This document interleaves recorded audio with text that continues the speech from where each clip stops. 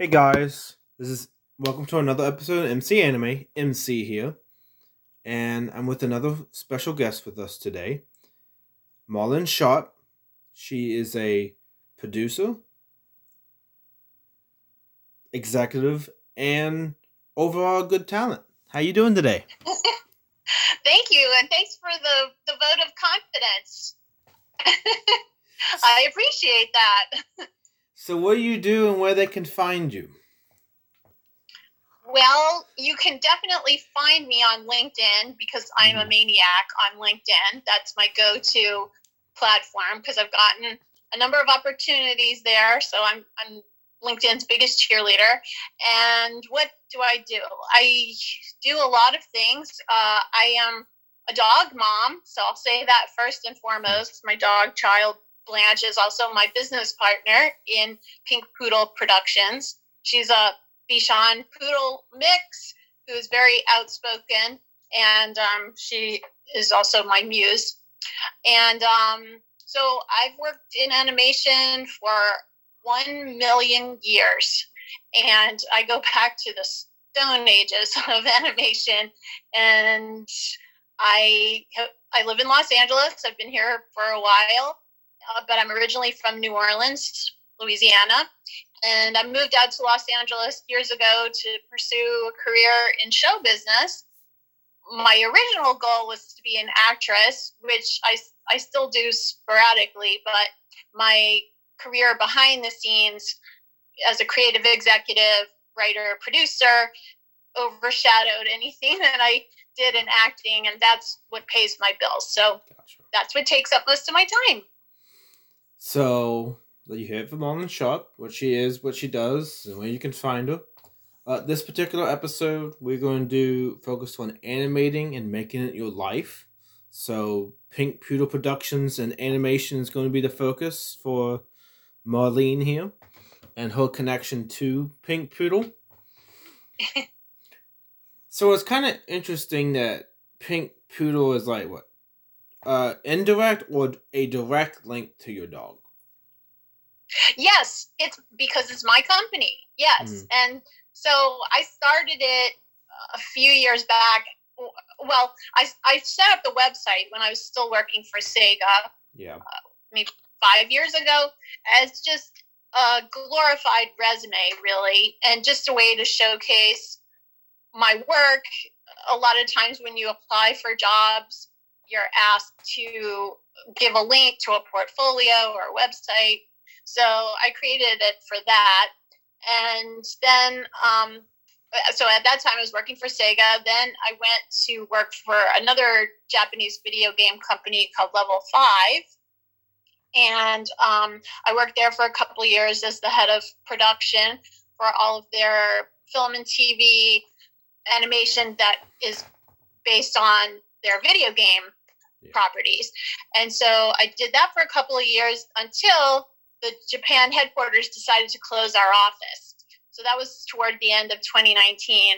And I lost my job at Level 5, and I didn't have another job waiting for me, unfortunately. So Pink Poodle Productions became front and center, and that just became my job. I decided to work under that as a banner. And at the time I was transitioning out of Level 5, I was fortunate to have some freelance opportunities and consulting work that I just ran it through the company, which is my company. And I've been doing that for the past 2.5 years.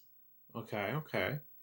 And with the Pink Poodle Productions, did you find that you're in entry level animation, or you're actually like geared into your expert level when the job was? That's a good question. That's a good question.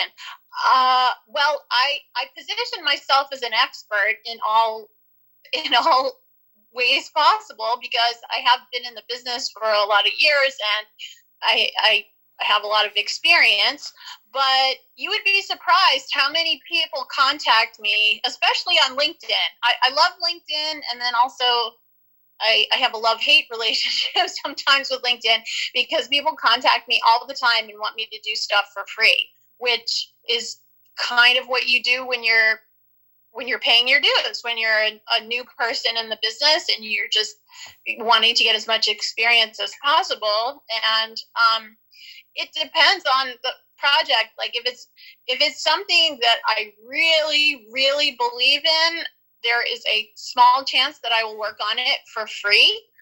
But for the most part, I need to make a living, and entry level stuff either just doesn't pay at all, or the pay is very low. And a lot of times people don't want to work with me on entry level stuff because they'll look at my resume and they'll say, "Oh, you're overqualified." And so I think people feel intimidated by somebody who has a lot of experience, especially if they have less experience. So it's not I don't feel that I'm snobby about any opportunities. It's just I have to look out for myself. Yeah. And same thing here. That's what I do. And with my experience, the thing is, I'm an entry level podcaster. But the thing is, I have been around TV production way before podcasting. So scripts, light stage design, sound design, basic production notebook is everything I did.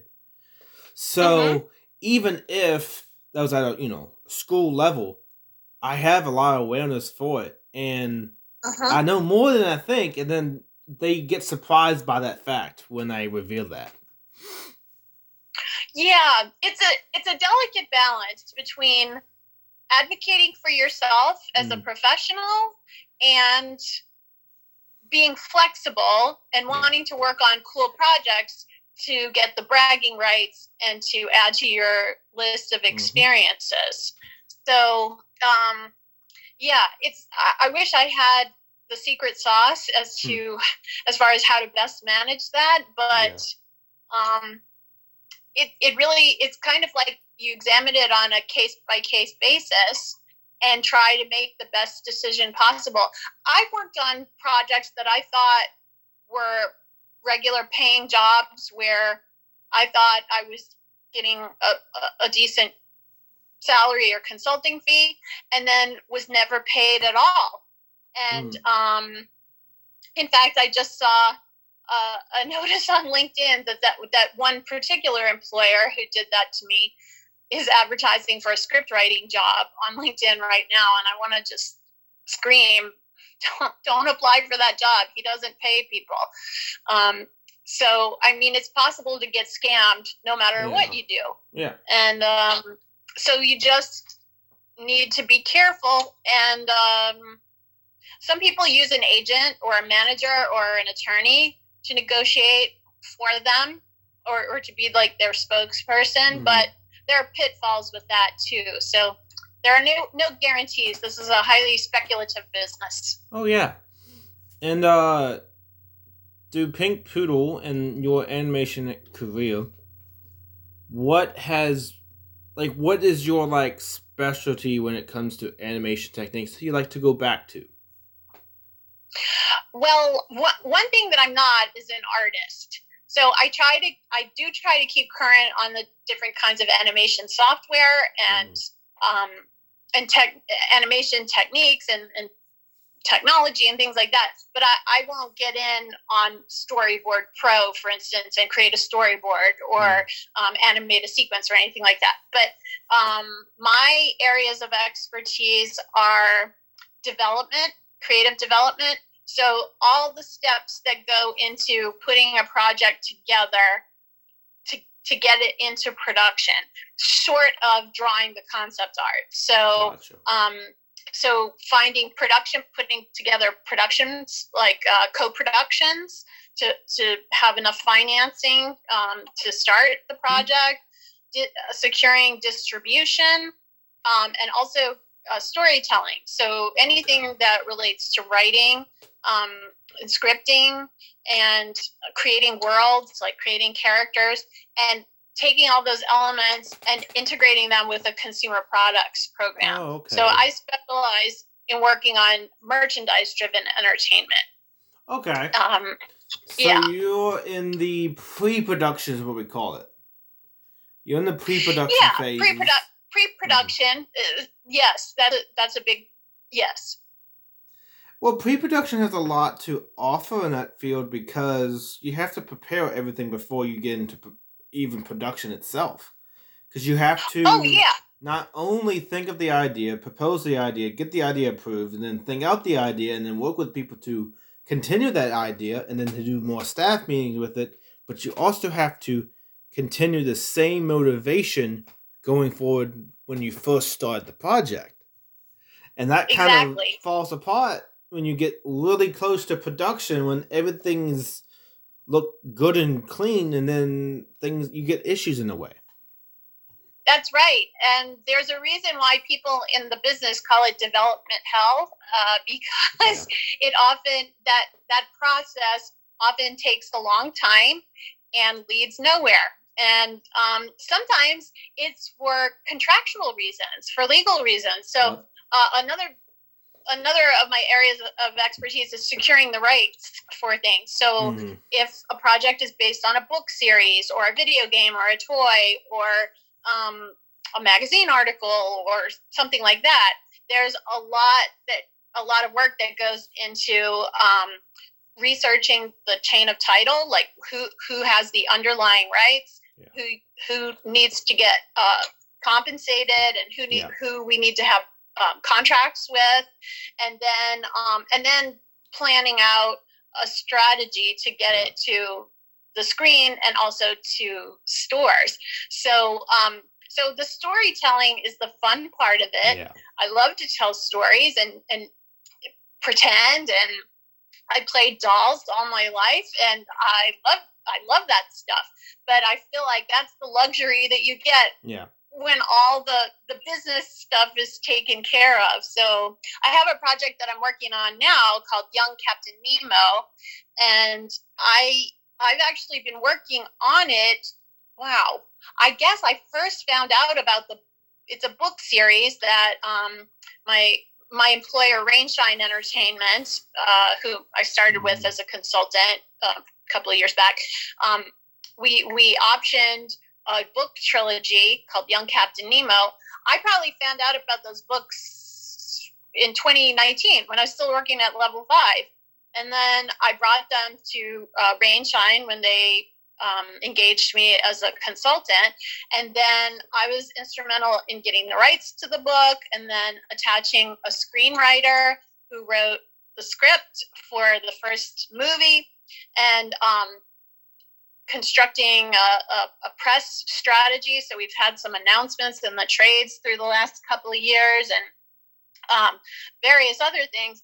And then just like 2 weeks ago, there was an announcement in Variety that that Rainshine was kicking off Young Captain Nemo, but we've actually been working on it for 2 years now, and it'll probably take another 2+ years to get the first movie to the screen, because it just takes a long time.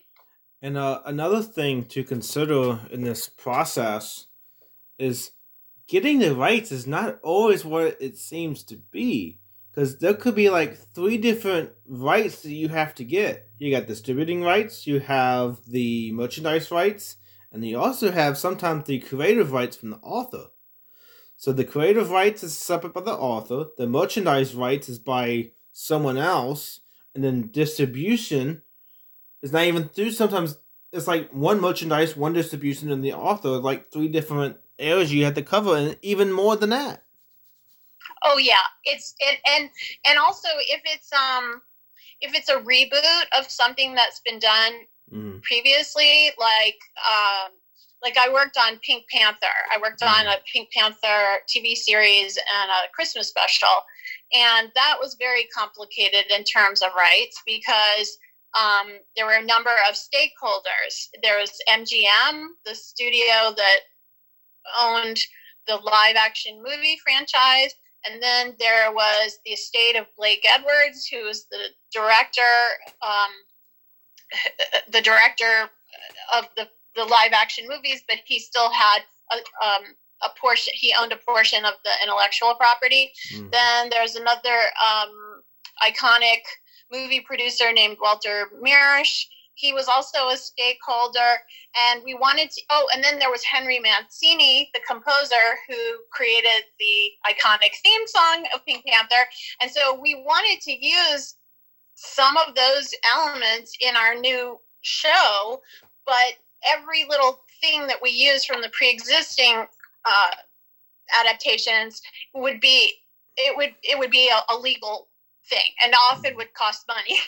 And that's also what happened when I worked on Postman Pat, the movie. Postman Pat's a really well-known British franchise, and I worked on a CGI feature film version of it, and we made some mistakes along the way, and we neglected to get the rights to the Postman Pat TV show theme song until the last minute. And when that happened, the rights holder of the theme song tried to get a lot of money from the production because they knew that we had made a mistake. We didn't secure those rights early on, and we had an imminent date that we were opening in theaters, and we needed those rights because the theme song was part of the movie. So that ended up that was quite a challenge, but we got it all done. But yeah, the rights are very complicated. That's why there are entertainment lawyers, people who specialize just in entertainment law, and business and legal affairs departments of studios are very important. Mm-hmm. I worked in Disney's business and legal affairs department for a couple of years and learned a lot there. And one thing I learned about particularly getting rights, you either have to make your own music, use a production warehouse like I think I had access software to Warner Bros. They had like some music specials they put together, but there was like you had a license that you had permission to use that for, I believe, fair use under educational purposes, and then non-copyright for non-commercial projects is like the three areas that I know a little bit about. Yeah, it's very complicated. Music licensing it's a whole different world that is it's very expensive to license songs that are not created. So what you said about creating music, especially for an original project, that is oftentimes the most cost-effective way to go, because the price of licensed music it can really be astronomical, especially if it's a popular song. And then also another thing that's tricky is that something might be fair use or public domain in the US, but not in another country. Yep. And so if you want your project to screen worldwide, I mean, that's usually the goal for most content creators. They don't, or for a lot, I don't want to speak for everybody, but a lot of times that's the goal, is to have as many places as you can, have your content in as many places as you can. And if you have music that's only fair use in the US, but everywhere else it's copyright protected, then you're kind of in big trouble. Or you can roll the dice and use the music, but then you run the risk of someone contacting you and sending you a cease and desist letter or something along those lines. Yeah. And people are really weird how they look at their projects. Anything that's remotely mentioning it, or in the tagline, or makes headway in any way, shape, and form in any news, they jump on it. Even if it's super small, they jump on it. Yeah. Now, if it's a bigger project, it's a lot easier to know. If it's a smaller project, it takes some time to figure out, but they're going to find you. Yes, and some big companies just don't bother with, let's say, like fan creations, fan art, fan fiction, those types of things. But then there are other companies that are very particular, and they will zero in on even the smallest thing. In fact, some companies make that a business. That's the way is their intellectual property is primarily from copyright lawsuits and copyright claims. So people spend time and money to create an intellectual property, and it often takes many years, a lifetime maybe, to get it to a certain place of profitability, and they don't want to let that go. They want to maximize the amount of money that they've made on it, because they've probably put in a lot of blood, sweat, and tears. So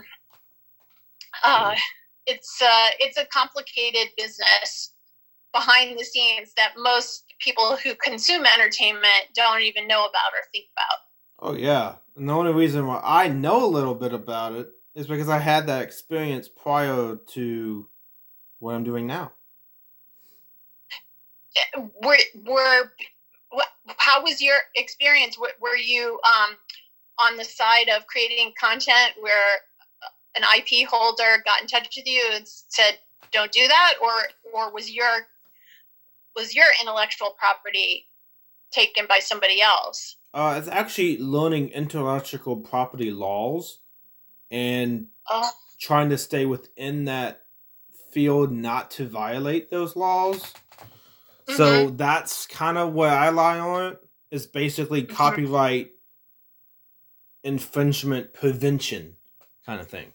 Mm-hmm. You did everything you can to prevent it so it doesn't become a reality. Yes, and good for you for doing that, because a lot of people don't. Yeah. They either just don't know and they haven't bothered to investigate, or they do know and they just willfully ignore the responsibilities of copyright protection. Yep. And sometimes the results are disastrous for both sides.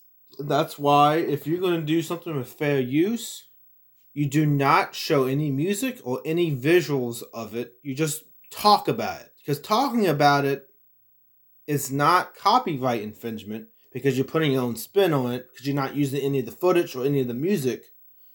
You're also not... You basically... You're doing a new idea on it, basically.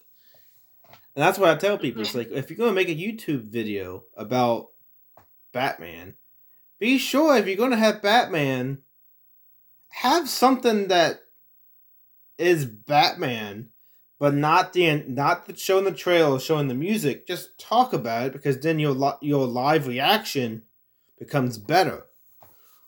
Or you have a live reaction of the content, and you're not putting the sound in the background or the images. You're just doing a live reaction that way, because they can't do nothing with that. Yes. Well, and then also, if you're really going to hedge your bet on creating fan content and hope that the owner of the property doesn't come down on you, at least make it really good content. Yeah. because I say that because I have some friends who it's a father-son duo called Bat and the Sun, and they create really high-quality Batman content, and they have been hired by Warner Brothers. They've been commissioned to do stuff for official Batman canon and promotions and things like that. So and they talked to a group of students. I invited them to talk to a group of students that I work with from time to time, and they said they've never had anyone. They do other fan-oriented videos, but mostly a lot of Batman, a lot of Power Rangers, and they've never had a studio come down on them for copyright infringement. They said what usually happens is the studio will observe how well they're doing, and then they get jobs from it. So I think that's probably the exception, but their production value is it's exceptional. It's feature film quality. So when you see what they're doing, you can understand why the IP owner takes the position of being flattered and wanting to, and also their videos are very successful. They get so many millions of views and have such long-term fans, and often their videos perform better than things that the studios produce themselves. True. So I also would think that they'll also like have like a deep understanding of fair use, copyright, and also where to draw the line too. Because there's different things you can do with it that doesn't bring on the red alert for copyright too. So. Maybe so. I'm not sure. But I think they're just really passionate fans, and they don't come from a legal background, and well, that means the transformative use is really high. That means they've taken and changed the entire meaning. Yeah. Usually what fan content is transformative in nature. Yes, that's true. They're creating a whole new work of art. Yeah. Brings in question, which projects have been a consultant or leading expert in doing that you're actually really passionate about? Well, I did very much enjoy my time working on Sonic the Hedgehog, and I worked on all kinds of different iterations of the brand. So I was involved in the development of the first movie, but originally I was hired to be the producer of the second season of Sonic Boom. So I was the in-house producer for Sega. That was a show where in the first season there were there were 6 executive producers, and none of them were on staff at Sega. So there were a lot of different interests and agendas that were being prioritized, but none of them were selling video games for Sega, which was the whole reason why Sega wanted to do the show in the first place. It was very expensive production, and the goal was to sell video games and also consumer products, especially the toys. And so the goals got a little cloudy in the first season of Sonic Boom. So there were some things that were changed, and Sega had some restructuring in that time. And so then I came on board in season 2, along with 3 other fierce women. There were 4 of us, an all-girl TV team based out of Burbank, and we tried to realign the goals of the TV series and get it more on track with the brand and what Sega wanted to do with the brand, and also with Tomy, the toy partner. It was hard work. I made a lot of enemies. But I did get to work on a lot of different things during that time, because it was Sonic's 25th birthday in 2016. And so I was able to help with planning a lot of special events for Sonic's birthday. So we did a big to-do at Comic-Con that year in San Diego, and we got Sonic into the World Video Game Hall of Fame. So we did a big social media push on that, and various other things in addition to the TV series. And plus the film was in development at that time too. So I got to work on a lot of different things, and I just love Sonic. So it was really a pleasure to work on that brand. True. And was Sonic your like big gaming piece that shot you up, or does it like TV shows or animation shorts too? So I mostly worked on Sonic Boom. Okay. But because it was such a big birthday for Sonic in 2016, the 25th birthday year of activities, that was a lot of stuff. And then also I worked on the development of Sonic Mania, which was a really fantastic resurgence of the video game aspect of Sonic, which was how he was created. He was created to be a video game character, and that was another thing that got lost in the shuffle of Sonic Boom. So we went back to Sonic's origins, the classic Sonic design, and we developed YouTube shorts on a series called Sonic Mania Adventures for YouTube. And so I worked on a little bit on the game and then also on the Sonic Mania shorts, but I left Sega in the middle of that, so I didn't get credit on any of it. Somebody else, I'll tell you, somebody else took my producer credit on that because I wasn't there, and somebody else took over, and that was that. So well, would those you at types of least things shout happen in out the in business all the time. the after credits that you were a contributor to the project? Yeah, I was totally erased from Wait, that. You weren't even a contributor? Because usually they have anyone that worked with them as a contributor, but not as like the main title. Nope.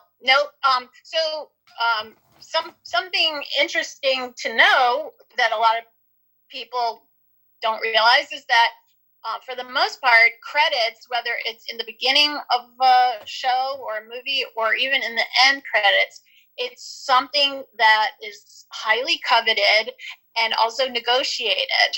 And so even the credit scroll at the end of a movie that has like 1 million names in it, it's very political as far as who gets in the credits, what their credit on screen is. And for example, my title at Sega was producer, TV series.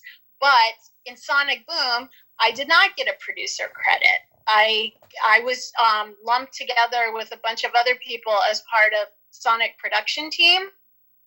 And that was because behind the scenes, there was a big fight about who got producer credit. And I did not win, clearly, because I did not get the producer credit. So now I don't work for Sega anymore. So I can tell you that I was the producer or one of several producers. But you won't, if you watch the credits, you'll see my name at the end, very small, in a group of other people, and it doesn't really accurately reflect what I did. True. It also depends on what level of producer you were at the time. If you weren't like the assistant producer or head producer, it kind of can say that you might be something else when you're not. So. Yeah, it wasn't. The credits are very misleading in a lot of cases, especially when you are a person who's hired to work on a brand. Like I didn't have any power. I didn't create Sonic the Hedgehog. I was just one of thousands of people who had worked on the brand. I mean, Sonic is a 31-year-old brand. And so I'm not a stakeholder. I don't get profits. I didn't invest in it. I didn't put up any of my own cash. I was just an employee of Sega. So in the grand scheme of things, I had no power. I mean, I could cry and I could make a big deal when I didn't get my way, but that was about the extent of the power that I had. My employment agreement did not promise me that I'd get producer credit on everything I worked on. I had business cards that said producer, but that was about as far as Sega's commitment to my credit went. So it's difficult, like people have quit jobs because they don't feel that they get the right credit, but I wasn't willing to do that. I need to work for a living. So I wasn't going to quit over that. I was disappointed, and I'm not going to lie, there were tears shed. There were a lot of tears. True. But that's kind of the thing that you sign up for, especially in this business. I think it's hard just to be anybody working a job for anybody else. It's hard to be a human being. But if you sign up to work in show business, you can expect to have a lot of crushing disappointments along the way. Yeah. And I've got tons of them. True. And also with credits is they're not obligated to give you any credit at all, even though technically you're supposed to have credit. How's that work? Yeah, well, some people when they sign on board, like when they're employed, they will be able to negotiate for themselves in their contract, it'll say this person is executive producer. Their name will appear in a full card credit at the beginning of every episode. I mean, it is spelled out in some people's contracts. Now, I have asked for that before, and I've been told no. And really, you don't have a lot of negotiating power unless you're really willing to walk away from the opportunity. Unless you're willing to say, like, forget it, I don't want to do this, and really walk away and see what happens. But there's really not much else you could do. Yeah, and I've tried to play hardball before, but when I try to do it, usually people will say, okay, well, I guess we didn't need you that much anyway. Goodbye. I am not a good negotiator. That is one thing I am terrible at. And okay. I should qualify that also by saying I am a good negotiator for other people. So if I'm working for a company, like on behalf of Sega, if I had to negotiate with a vendor, like an animation vendor or, you know, production crew for something live action, I'm really a badass. But for me, I'm just kind of like, okay, whatever.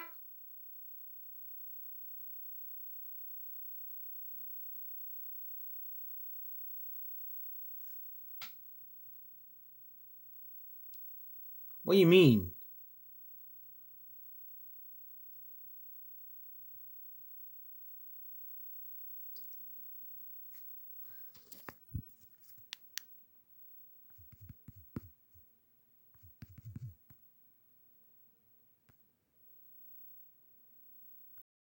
So, with being a vendor and all this stuff, do you feel like you are really good at being in that position?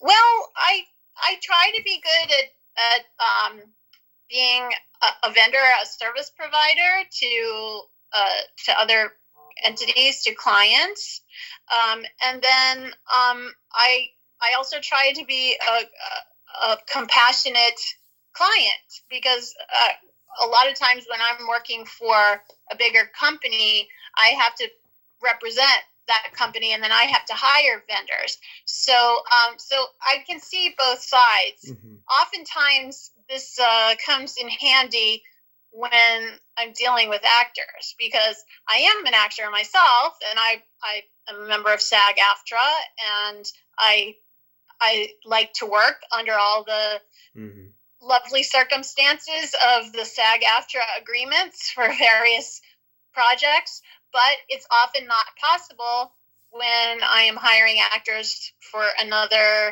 behalf of another company. Oh, okay. So I have to put my actor priorities aside and put on my producer hat or my creative executive hat and think about what's good for the company, what's good for the person who is paying my paycheck. That is top of mind. And I guess one last question for you would be, what is the biggest moment you had to play it by ear and kind of be the boss's favorite for the best of the company? Oh, wow. There's so many moments, but I guess I'll have to tell you, every day that I work with Blanche, I have to be the best employee possible, because really, this is her show. This is her. She calls the shots at Pink Poodle Productions. So if she needs to step out for a bathroom break, I must honor that. Oh, okay, I see. So she kind of influences you more as the dog coming in to say, I need to go, and well, I'm busy, but I guess I can't wait, kind of thing. Exactly. Her needs come first, always. Gotcha. So as we take this to a wrap, what do you where can the audience find you, and what's your last closing statement to them? Well, again, I am very active on LinkedIn, so I'm just Marlene Sharp on LinkedIn. And then my business website is pinkpoodleproductions.com. You can send me messages through there, too. And I'm on Facebook and Instagram and what else? Twitter. Although I got to say I'm not as active on those because I really see the payoff with LinkedIn. The other social channels to me are just kind of nice extras. Yeah. And to close it off, I would just like to encourage everybody to be civil to one another, especially in business. Yeah. Not just entertainment business, but in any business, because Yep. it's tough to have to work for a living. And if we were all just kinder to each other, it would be much more pleasant. True. That's my words. Those are my words of wisdom. Be nice. There's no I in team, even though there's pre-production in I. But team does not have an eye for a reason, so you had to work with the other people, create the project, and overall lead the project if you're taking a leadership role or stepping up, because that is where you're going to shine. And those small moments when you give a little bit of liberty and free will to do that, go give a penny, you go for a mile, that kind of thing. And I think that it's really evident of that in production, animation, and overall any creative project. So I think that's a great aspect. It's so true. And guys, don't forget to subscribe to MC Anime Podcast. And you can find us on the mcanimepodcast.com, Google Podcasts, Apple Podcasts, Amazon Music, Spotify, iHeartRadio. Please support us on Patreon, blog MC Anime. All the MC Anime tiers are available for crowdfunding, posts, opinions, all that good stuff you can find there for original community. Thank you for Marlon Sharp for being with us today. It was a blast having you. Thank you, Mason. And it was a blast to be here. Thank you. And it was nice to see the inspiration, the muse being the dog, and Pink Poodle being the nice wrap up that we had. So here she is. Good night. Bye, guys. Good night, fans. From Blanche. Bye. Enjoy. Bye.